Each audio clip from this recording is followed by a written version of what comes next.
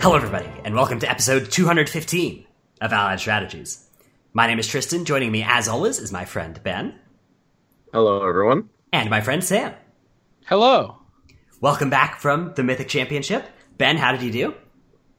I went 10-5-1, which notably is better than 10-6. And Sam, how did you do? I went 10-6, which was one of the hardest 10-6s of my Magic career, I would say. Yeah, it was brutal. Also, I didn't mean to be daggering Sam. I meant to compare to my constant record of 10-6. But I guess it was a nice side effect. I assumed it was daggering Sam. Okay. Yeah. I'm one win short of rivals, probably, most likely, I think. So it was and I lost the last two rounds. So it was a pretty tough last couple rounds, to go from like, oh, I'm doing this, I've got a really good record, I just have to win one of the next two, to actually this whole season was meaningless and I get nothing, was like it felt pretty bad. It did not endear me to the system. As somebody, for our listeners, unlike me, who are maybe not super plugged into exactly how Rivals works, was this the last thing that qualifies for it? And what about the MPL? Isn't there one more Mythic championship this year? So there is one more Mythic Championship. The Rivals slots are kind of segmented off. So this was the last time that I believe you could qualify with tabletop points. The like rival slots are segmented by tabletop and arena. So I think I missed the opportunity to qualify via tabletop points. And I'm not qualified for the arena event, so I'm not going to qualify that way, obviously. It's the reason why it's confusing is because nobody really understands how the system works. So no one knows exactly what you actually need to qualify. And like there's some things where people above me get invited to the MPL, which opens up slots for me, and it's all very confusing. So, I don't want to like say that I'm completely out, but it's not looking great. I see. Yeah. So there's because the MPL results are still based on that last Mythic Championship, right? So that's that those changes may affect you. Okay. Well, good luck. Right. Thanks. Benjamin, how about you? How was your season all?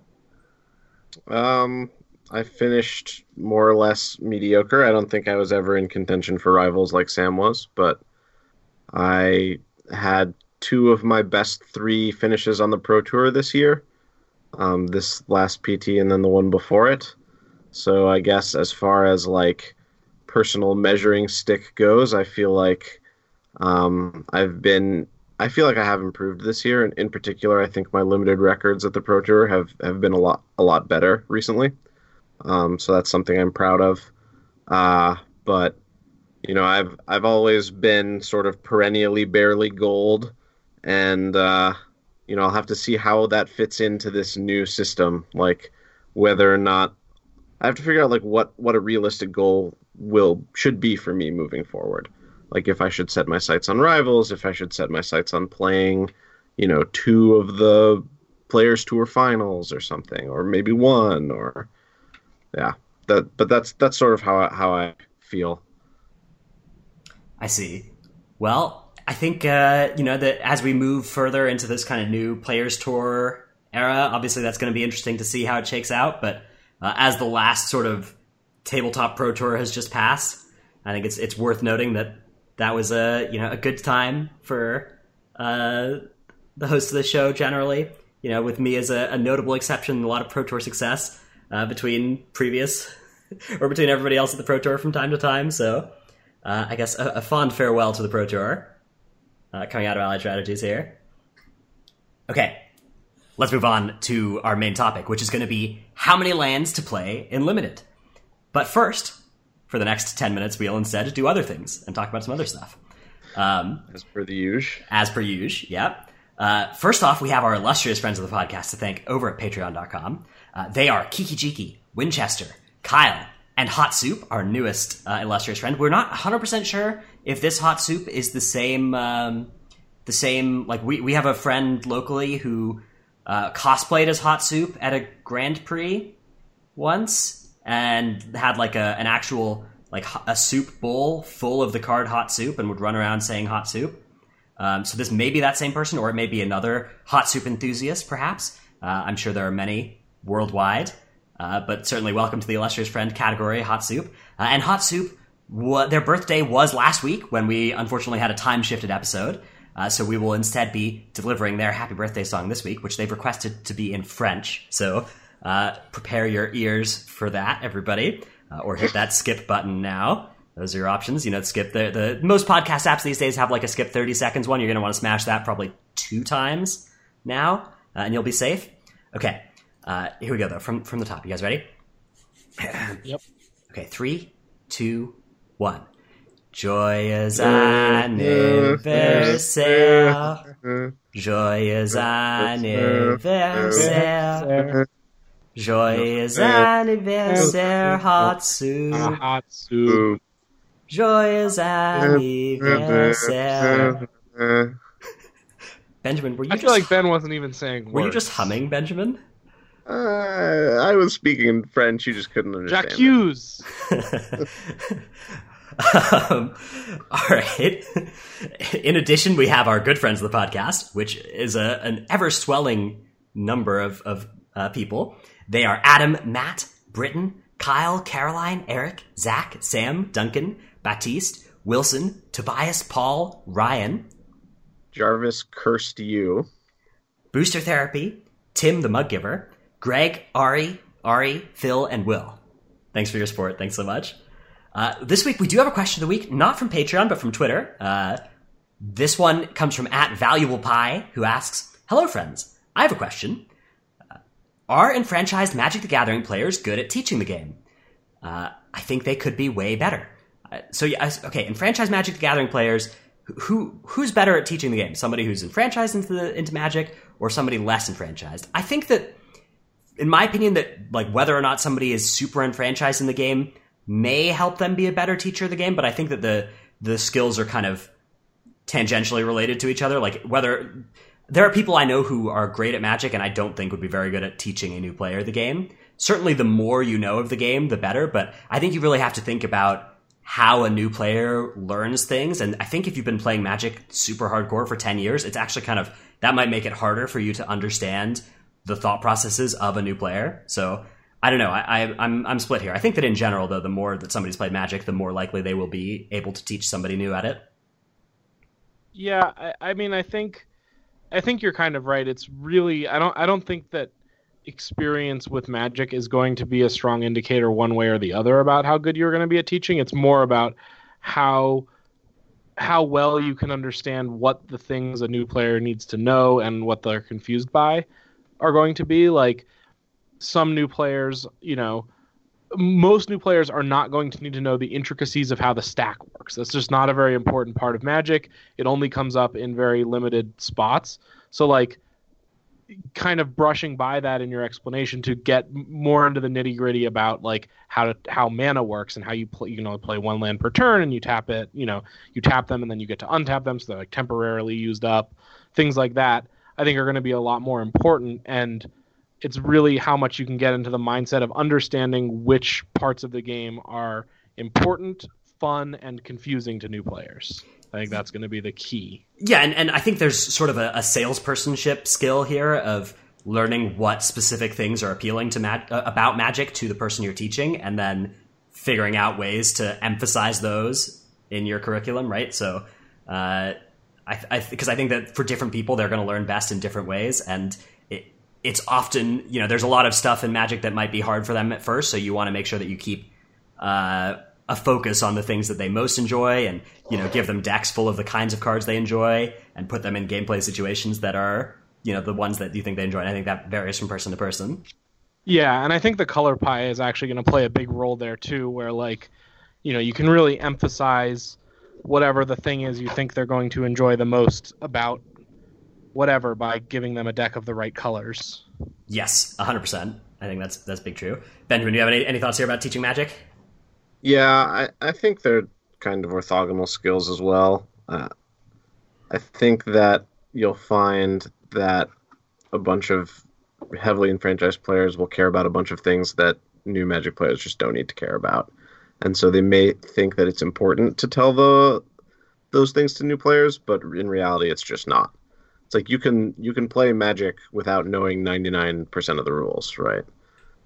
Yeah, I do think that the truly excellent teachers of Magic are probably also pretty, like, have played a lot of it, I'm sure. Like, and there's definitely also a base amount of knowledge of the game that you need. Like, you need to be comfortable enough with it that there's not rules questions that you're having about basic to intermediate interactions that you can't answer.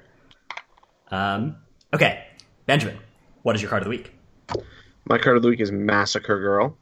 Massacre Girl is a legendary human assassin for 3 BB. She's a 4/4. She has Menace. And when Massacre Girl enters the battlefield, each other creature gets -1/-1 until end of turn. Whenever a creature dies this turn, each creature other than Massacre Girl gets -1/-1 until end of turn. So, as listeners of the show will remember, I was trying very hard to build a Cat Oven deck that I could play at the Pro Tour. I didn't end up playing a Cat Oven deck. I just played Sultai Foods at the Pro Tour. But there was a breakout deck that was a Cat Oven, a Sultai-colored Cat Oven deck with Trail of Crumbs and Massacre Girl that did really well in the Oko portion of the event. And I think the piece that I was missing is Massacre Girl, because it turns out that Massacre Girl is a great size for the format. Like, the format is really heavily based off of 3/3s, so having a 4/4 is just really good. And then also, it turns out that the food decks are actually kind of weak to Wrath of God. Like, you might not think, like, they're not super weak to Wrath of God because a lot of their power is in Planeswalkers. But the weird thing about Nissa is that it doesn't actually generate card advantage for you. It just turns your lands into creatures. So, like, when you lose your creatures, like, if you get Wrathed when you have Nissa in play, you do actually still lose all of those cards. It's not like it generated free cards for you. So, like, having this Wrath of God effect can really help catch you up against these Sultai food decks. Like, your opponent might find themselves with a Planeswalker in play, but only 2 lands or whatever, which is not a great place to be. And it can really help make up for all the time you spend dirtling with Trail of Crumbs and playing, ovens and cats and things that aren't that high impact on the board. I was super impressed with Massacre's ability to catch you up, Massacre Girl's ability to catch you up from behind, and then also just plays really synergistically with the deck. You can trigger it for every food you have by bringing back a cat in between, -1/-1s, and you can do all these cool tricks with it. And it's a really good card in a really good deck, and I was really impressed. Sam, what is your card of the week? Okay, so I have a card of the week, but before I get to it, I have to come clean about something that happened a few weeks ago, when we were recording our time-shifted episode. I brought up the card Arkham Slay and mentioned how I didn't think it worked in the rules because it required a defending player to have a snow land to give a creature vigilance. And as it turns out, you actually, in the beginning of combat step, all opponents become defending players, regardless of whether they're being attacked or not. So you can go to beginning of combat, use your Arkham Slay, give your creature vigilance, and then attack with it. That's a completely legal play. So Arkham Slay is actually functional. I didn't know this at the time, or maybe I did and was doing it as some sort of secondary market manipulation, trying to lower the price of Arkham Slay. I'll leave that to the listener to decide. Damn. But you got to save that content for our Patreon. But I just wanted to come clean. Arkham Slay does in fact work. That's that. So my card of the week this week is Goblin King, which is red 1 for a creature goblin. It does not have any other types. I'll get to that in a minute. It has the text, other goblin creatures get +1/+1 and have Mountain Walk, and it's a 2/2 for red 1. Now, the thing that I've got to be in my bonnet about with Goblin King is they just added a new creature type in Throne of Eldraine that is the creature type Noble. And Goblin King Lord of Atlantis, Eladamri, Lord of Leaves. All of these lords were left out of the nobility in this creature type edition, and I want Goblin King to get his crown. I want him to get his nobility. So, tweet at Wizards, whatever. Let your voices be heard. Get Goblin King his noble creature type. I think. How do you know necessarily that the Goblin King is a noble, though? So maybe the Goblin Monarchy works in a different way. What does noble mean if not reserved for kings? Well, I think that it fits pretty nicely with the history of Earth, at least, for nobility to be assigned kind of arbitrarily and through heredity and stuff, and people who should be nobles maybe aren't, and people who shouldn't be nobles maybe are. So I think that it's if there is one creature type that would be most flavorful to be assigned to some weird and wrong creatures, I think noble is it. So I don't have a problem with this one. So here's the definition for noble: belonging to a hereditary class with high social or political status. Which it seems pretty clear to me that Goblin King has high political status or high social status, not sure which, but one of those. Is Noble Hierarch a noble? That's wow. Oh, really get to the heart of the issue. Yeah. All right. I think it's not. Also, although wait. I think Noble in this Hierarch case, is not a noble. Yeah, I think in this case, noble is more like an adjective rather than. Yeah, I agree. I actually think Noble Hierarch doesn't need to be a noble, but even if you'll grant that goblin societies work differently, do you think Lord of Atlantis is not a noble? I think that Lord of Atlantis... Yeah, I think that you could make a case for an exception for Goblin King due to goblininess and nobility being antithetical to each other, but I don't know about the other ones. All right, my card of the week is Geometric Weird. Geometric Weird is a playtest card from the Mystery Boosters. It's a single red mana for a 1/1 Weird.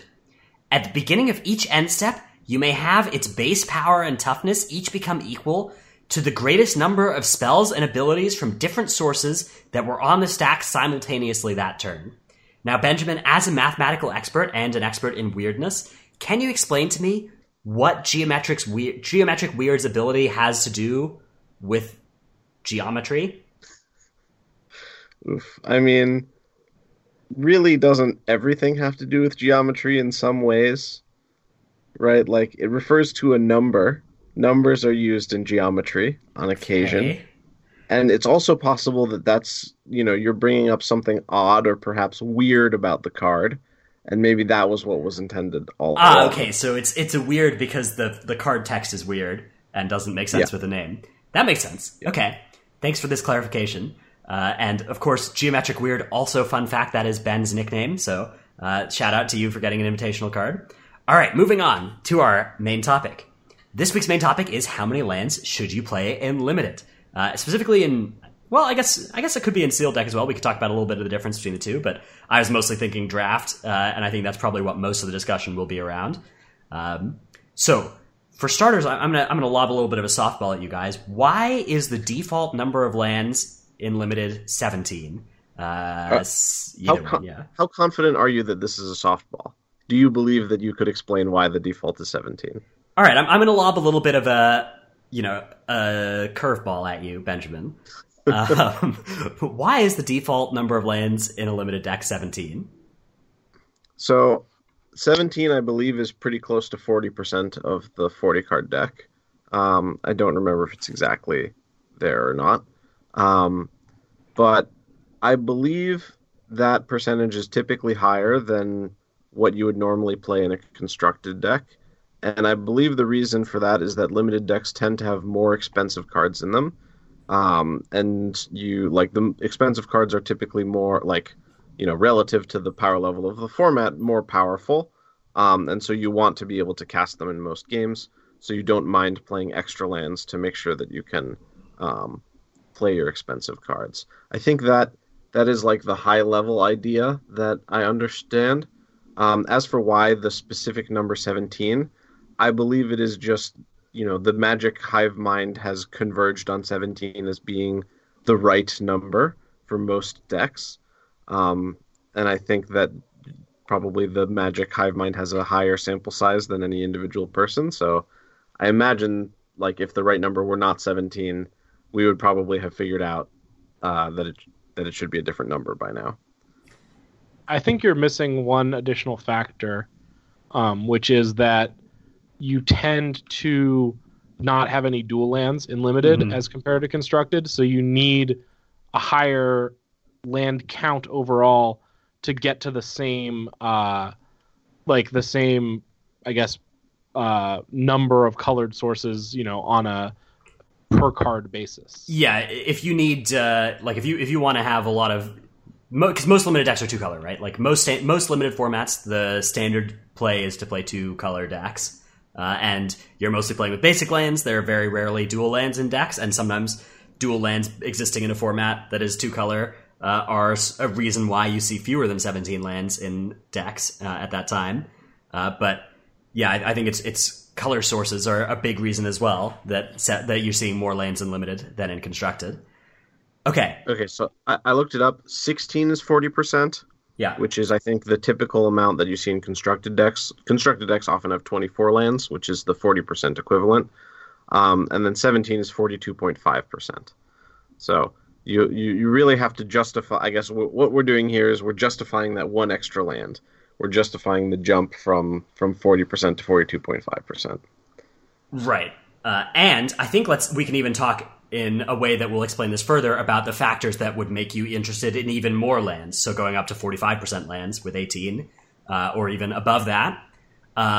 So let's talk about some of the factors that make it so that you would want to do that. I think one of the first big ones is if you have a bunch of mana sinks in your deck. So if you have a bunch of cards that will allow you to turn 8 mana, 6 mana, lots of activations that cost 4 mana or whatever into value, then those, I think, are a good reason to add extra lands to your deck because you are likely to be able to do something with them even when you're flooded. And I think that's a big thing that I feel like people often incorrectly stay at 17 lands when they have a deck full of mana sinks. I don't know if you guys have agree with that, though. Yeah, I definitely agree. Like the some of the sort of famous mana sinks that I think of are like the Invokers from Rise of the Eldrazi, and Level Up creatures also from Rise of the Eldrazi. I guess they've actually run back the Invokers a couple times, huh? Yeah, they did a cycle in BFZ. Yeah, and the like, it's not that uncommon, or even like I don't remember the name of the card, but there was a 2-mana 2/2 from Guilds of Ravnica that you could like pay 6, I want to say, to give +2/+2 or +4/+4 maybe. 5. It was 5. Yeah, and cards like that just give you a lot of protection from getting too flooded in the, in the early to, or in the late to mid late games. And I think people sometimes are a little too concerned about having, all these spells in their deck, especially when they start to add mediocre spells in place of these cards. Right, because that's the thing, right? Is the 18th land is against the 23rd spell, right? Like the 23rd best spell in your deck is often quite marginal. If you're thinking about some like weird combat trick or situational, yeah. Maybe the way you draft, Tristan. Sorry, yeah, the way I draft, which is against other good players often, then yeah, there aren't that many great. But Benjamin's drafts where he's playing against Tristan, for example, other bad players, bots, I think. Yeah, bots. Then he may have an easier time getting 23 good spells. But at the high levels of competition that I frequent, it's a tough thing to do. Okay, yeah. One other thing worth considering is like just the curve of one's deck. This is the most obvious one. I think this is the one that people most correctly do is when they realize they have 3 6-drops in their deck, they are more likely to, throw in that 18th land or cut a 6-drop or whatever. But that's definitely a big factor. Like if your curve doesn't start at 2, if it starts at 3 or whatever, you absolutely need more lands also. So a higher low end or high end of your curve is a big consideration here too.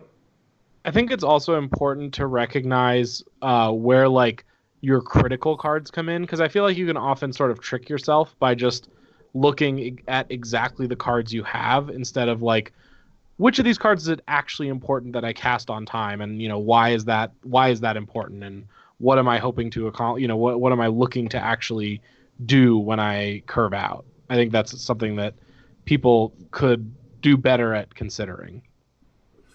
Yeah, So can you give an example of a spell that you don't really care about if you play it on curve or not? Sure. Like, yeah, if you have a bunch of, I don't know, let's say like, uh, witching wells or, like cantrips of some kind, they don't really.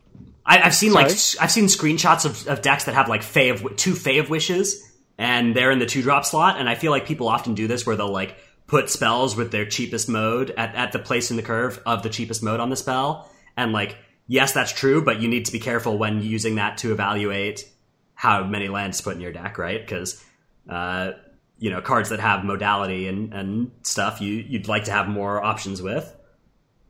Yeah, and I mean that is one of the great things about Fae of Wishes is that it's very flexible and you can play it at 2 or at 4 or at 6 as a turn. We can wish for something and play it in the same turn.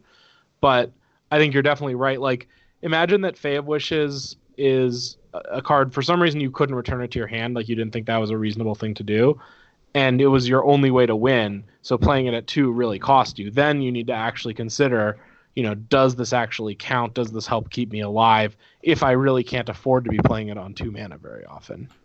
Right, yeah. I don't know, other stuff like that. Ben, did you have, when you asked that question, did you have something in mind that you thought fit the bill well?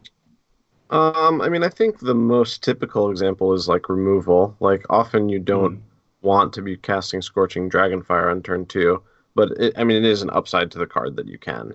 Yeah, or like things that buff your whole team, like Unbreakable Formation or Silverflame Ritual type stuff, are often later gameplays than they look like on the curve. Yeah, and I mean, Silverflame Ritual is like one of those cards that it really doesn't matter if you play it on time, because if you didn't draw enough lands to play it, then you probably drew more creatures. So you can just, spend your turns casting those creatures instead, and then use Silverflame Ritual to pump them all up. Like, as long as you still have creatures in your hand to deploy, the fact that you can't cast Silverflame Ritual is not that big a deal, right? Right. Yeah, you're excited about the fact that you're gonna play it on more creatures, definitely. Okay, one other factor here that's worth mentioning is ability lands. If you have a land with an activated ability, or a land that sacrifices for value or something, or anything like that, or even just like a colorless land with utility of some kind, because that won't count as one of your colored sources, these are all factors that will increase the chance that you don't want to play 18 lands. Because ability lands are like mana sinks they're also like spells that don't cost, that only, they take a land slot up, right? So it's fine to add an extra land under those circumstances too. Yeah, I think this is sort of like a special case of a mana sink. Just, if you have a Castle Lochthwain or whatever, you should be more inclined to play more lands, because there are going to be turns where you want to cast a spell and then also activate Castle Lochthwain. I think actually whenever you have like a lot of card draw in your deck, you want to like play extra lands so that you're just more likely to have the raw cards in your hand to double spell with, and in order to double spell, you need lots of lands, right? Yeah, and just card draw spells are expensive, and you want to be able to play. I agree with that, definitely. Just like if you play a normal game of Limited without drawing extra cards, you can double spell like once on turn 4 or 5 or whatever, but you don't double spell very often at all, because you just play your cards as you draw them, and you try to curve out, and you try to play your expensive cards when you can. But if you're casting Unexplained Visions or whatever and drawing a bunch of cards, then you're going to be able to cast multiple spells in many turns, and to do that you need lands. Mm-hmm. Okay. One kind of famous example of a format that, for many other parts, looked like it would be a low land count format, but ended up being a high land count format, was original Zendikar, right? Where decks were aggressive and low curve and, not card draw intensive, but you still played a bunch of lands because all of your creatures had landfall to get +2/+2 or whatever. So that, I guess, is kind of an interesting twist where if playing lands triggers stuff on your things, then they're also basically spells, and it's worth adding more of them to your deck. Yeah, that was a super weird format because, like you said, it was really aggressive. So, like, people played very low curves, and yet you still saw decks that were like half lands sometimes.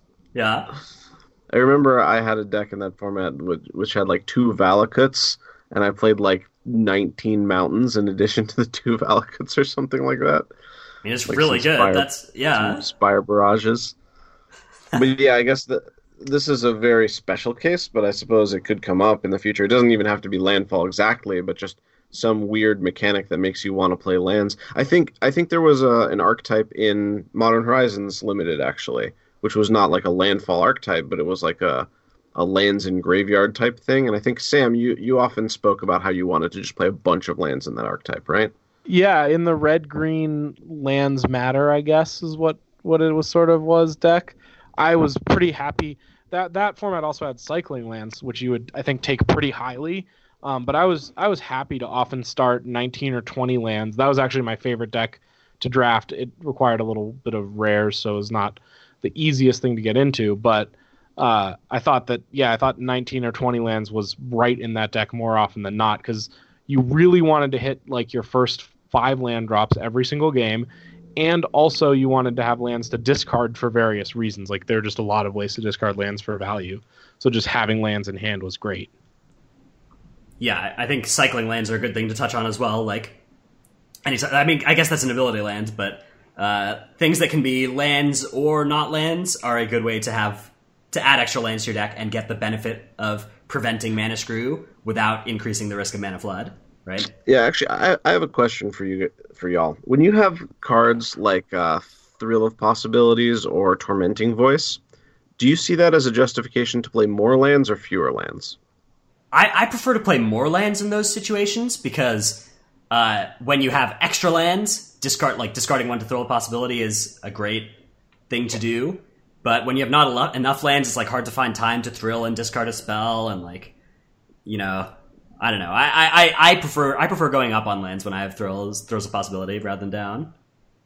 Yeah, I agree with that. I guess one thing that I think is worth kind of pointing out is I would say I tend to look for reasons that I get to play an 18th land more than like trying to find reasons not to play an 18th land. If that makes sense. I agree. I love any deck where I can make an argument to play an 18th land. Like those are good times. I'm very happy anytime I get to have a more realistic chance of playing a land on turn 3. Yeah, like I think it tends to mean that I think that the spells I have are good enough that I don't necessarily need to rely on drawing more of them than my opponent. Whether that's because I have card draw or bombs that need a bunch of mana or whatever. So it's usually sort of a little bit of a statement on that, I would say. Mm-hmm. I agree. So that's kind of something that I think might not be obvious, that like it's actually upside to get to do this. Although, another way to take Thrill of Possibility, I think, is to play a bunch of like situational spells, like, claim the Firstborns or whatever, and then plan to discard those to Thrill of Possibility in the games where they're not good. I think that is another equally valid thing to do. Yeah, absolutely. Yeah, Tormenting Voice is actually one of my all-time favorite like red limited cards. I just love the design, and I think it's criminally underplayed, to be totally honest. I was reading the Mythic spoiler comments for Thrill of Possibility, and one of them's like, well, now that they've made Tormenting Voice an instant, I guess maybe I'll play it in my limited decks. And I was like, no.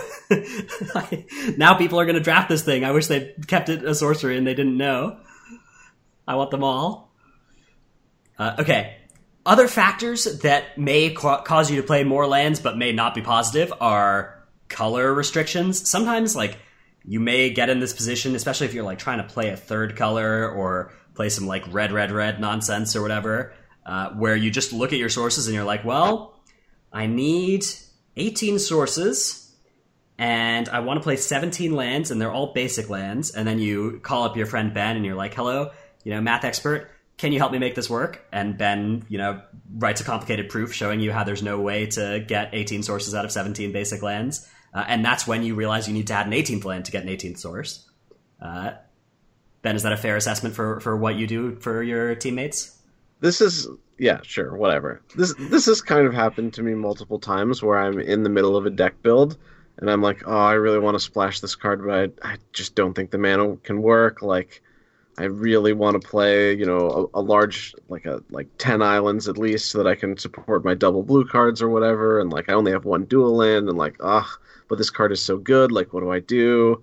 And 5 minutes go by, and I'm just like, what should I do? And I'm just like, wait, I could just play more than 17 lands.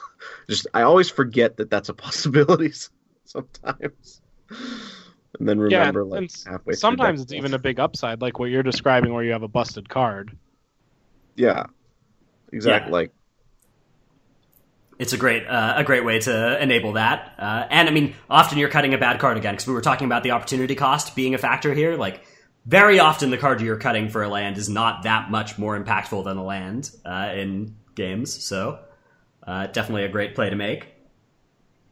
Okay, so I think all that being said, we've kind of solidified ourselves as partisans in favor of adding extra lands whenever reasonable, but it's worth mentioning that sometimes it's correct to go down on lands as well. Sometimes you want to go to 16 or 15 or 14 in exceptional cases.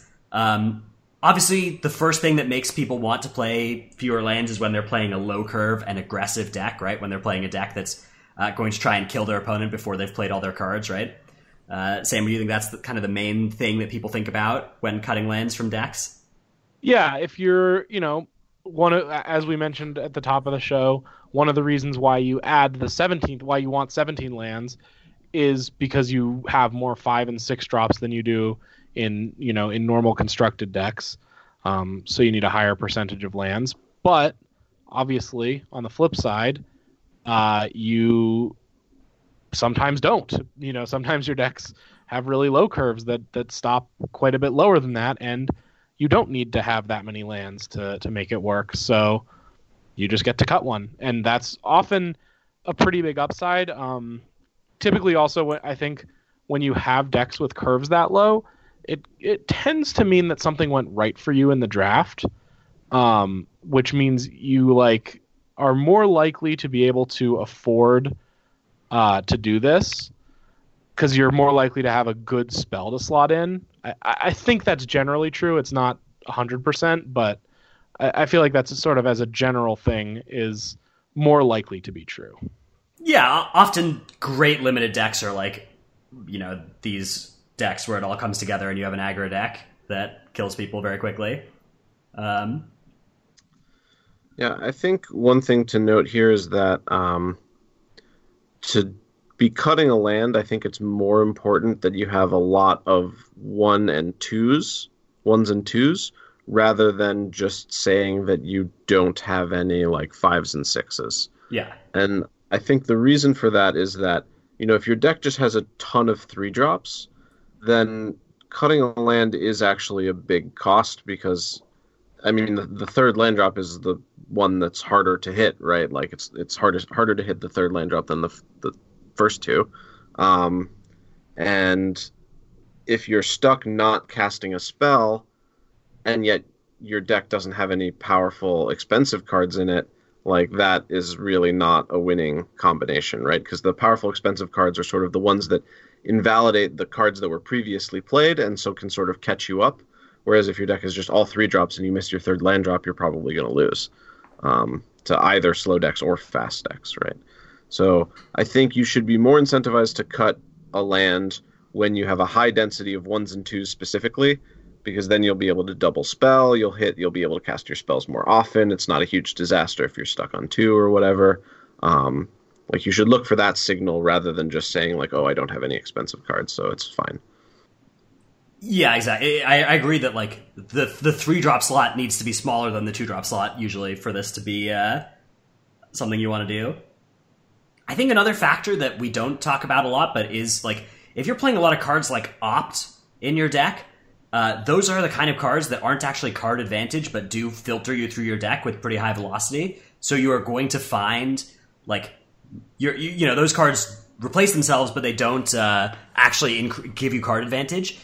So those are ones where I think you actually want to play less lands rather than more. So unlike cards that actually draw multiple cards that just filter through your deck without giving you card advantage, if you draw too many lands with those, you're just going to burn out, right? If you opt into a land and you don't need it, I guess you have the scry component, so that's kind of hard for that to happen. But, general 1-mana cantrip-y type cards, I think it's like you're not actually increasing the chances of double spelling, right? You're not drawing multiple cards off them, so in future turns you're not going to have more resources to bring to bear, and you're much more like if you're going to draw all of the top 20 cards of your deck every game, you're almost always going to have enough lands in there to cast your spells, so you're not super worried about getting mana screwed either. I mean, I think a factor of this, though, is that, I mean, we often talk about decks that have too much air, right? Like, sometimes we say that about constructed decks, sometimes we say that about limited decks, and that's referring to decks that just have a bunch of opts and a bunch of card draw and a bunch of, cards that don't affect the board. Like, the thing is that to win a game of Magic, sometimes you actually just need a certain number of spells that actually impact the board in some way, right? And when you cut... when you say I'm going to play 18 lands and 2 opts and 2 Witching Wells or whatever, now all of a sudden your deck has 22 cards in it that don't actually do anything. And that can be a problem if your opponent just, happens to draw out an above average number of spells or whatever. You may not actually be able to win the game despite drawing a bunch of extra cards and having good card selection, because you may not just have enough actual pieces of cardboard that impacts the board. And that's I think the main reason that people choose to cut lands for opts instead of spells, because you can make the argument both ways that opt helps you find lands, it also helps you find spells. So which one should you cut for it?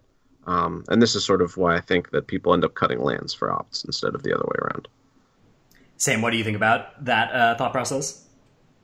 Yeah, I think that is exactly correct, and something that actually came up during our limited discussion at the last Pro Tour was using Witching Well versus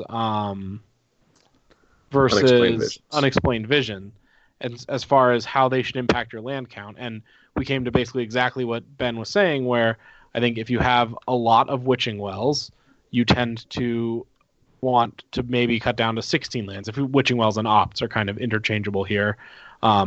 Whereas if you have a ton of Unexplained Vision, it's a lot more likely that you want to play with, play 18 lands, because you can catch up from a start where you maybe have too many lands. You just play your draw spell and then you're out from under that. So those are sort of two, I think, pretty relevant points that come up in current day standard, or current day limited rather. Mm-hmm. I think that's a really good situation from the current set, which are always good to include in our shows. Cool. Okay. Those are the points that I had written out for this topic. I think we did a pretty good job of covering most of them. Is there anything that while we were doing this that either of you wanted to mention that I missed? I mean, I think you forgot to mention that if you have a monocolored deck, for example, they usually play many fewer lands, right? Sometimes as low as 15 even. Yeah, because you really don't need very many. You do not need that many sources of your one color. So the color elements of having extra lands are no longer. You don't get any value from more than the 13th of them or whatever. Yeah, it's kind of funny because Throne of Eldraine has monocolored lands, monocolored deck support, right? You draft monocolor a lot more often than you would in a normal set. And yet it also, I think, incentivizes you to play extra lands because, if you're playing monocolor lands, all of a sudden you have access to these special lands that, Mystic Sanctuary or Gingerbread Cabin, that reward you for having a bunch of, for being their fourth land. They are these ability lands that give you some tangible advantage, like a food or a reclaim or a 1/1 or whatever. So I think you just end up seeing Throne of Eldraine decks sort of washing out and ending up at 17 most of the time anyway. But it's sort of funny that normally I would expect the monocolored decks to have 15 or 16 lands in them, and yet in this set I see most of them having 17 or maybe even 18 lands. Yeah, I think also the structure of the set has a little bit to do with it, with all of the 4-drops that they have. Yeah, that's true. A lot of the monocolor payoffs are 4-drops, so you just typically have a bigger curve. Yeah, 4 is a really rough place to have a lot on your curve if you're at fewer than 17 lands. That's where it starts to be you're going to be waiting multiple turns for them pretty often. And Garen Brigg Paladins or whatever, the big green payoff at common or whatever is up at 5. So, yeah, I agree. Okay, cool topic. Let's close out this week's show with a story from Benjamin. So this story comes to you from Pro Tour Testing. So Andre Strosky who would eventually go on to win the Pro Tour, was on our testing team, and he and I spent basically 4 days straight, more or less, playing Food Mirrors. And I say Food Mirrors a little generously. I was usually playing Sultai, and he was usually playing Simic. But he and I are just playing, and we're being watched by Paolo, who would go on to get second at the Pro Tour. He would lose to Andre in the finals. And we're testing as we do, and Andre is not playing great. He's making some mistakes. He's making some sequencing errors. He's casting Aether Gust at weird times. So like in particular, he like cast it at a point in time where I had more information to make my choice. And so I like called out to him and I was like, "Hey Andre, like, don't you think you should have played this at this point instead?" And he's like, "What? Why?" And then I explained to him why. And Paolo is just sitting there dumbfounded, and he's like, "Andre, like, have you gotten, I feel like since the last time we played together, you've like lost 50 IQ points or something." So he's just like totally aggro, calling Andre stupid while we're testing. And then, he would go on to lose to Andre in the Food Mirror in the finals of the Pro Tour. All right. Must be nice, though, to at least have 50 IQ points to lose. Yeah, that's true. That's true. I wouldn't know. Yeah. All right, that's going to be all for us this week. We will unite again next week for more Allied Strategies.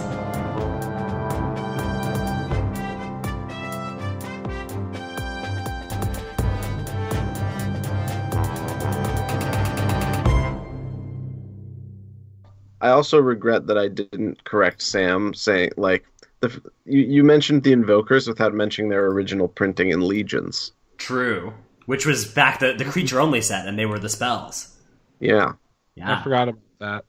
Tristan, I'm surprised you know so much Magic history. I read a lot of Mark Rosewater articles and listened to a lot of his podcasts. Pulling out of my driveway. Same. You know what that means. Dude, it's so smart as well. Like, just like figuring out when you have time to record podcasts in your day and just being like, wow, I can just double dip on my drive to work time. Yeah. That is a man squeezing everything out of his 24 per day. Yeah, no kidding. Also, during this Pro Tour, okay, I wish we had talked about the fact that we played Fae of Wishes, because I thought it was actually really cool, and it might have been nice to talk about a little bit, so I'm sad that we forgot to do that. Okay, just next week's card of the week, make it Fae of Wishes. And then also, Tommy at this Pro Tour made fun of me for not knowing our intro music. Oh, I definitely don't know our intro music. He was just humming the intro music, and he was like, "Do you know what this is?" And I'm like, "No, I have no idea what Well, you're you doing." Don't hear it every week, yeah. You hear it very rarely. Yeah.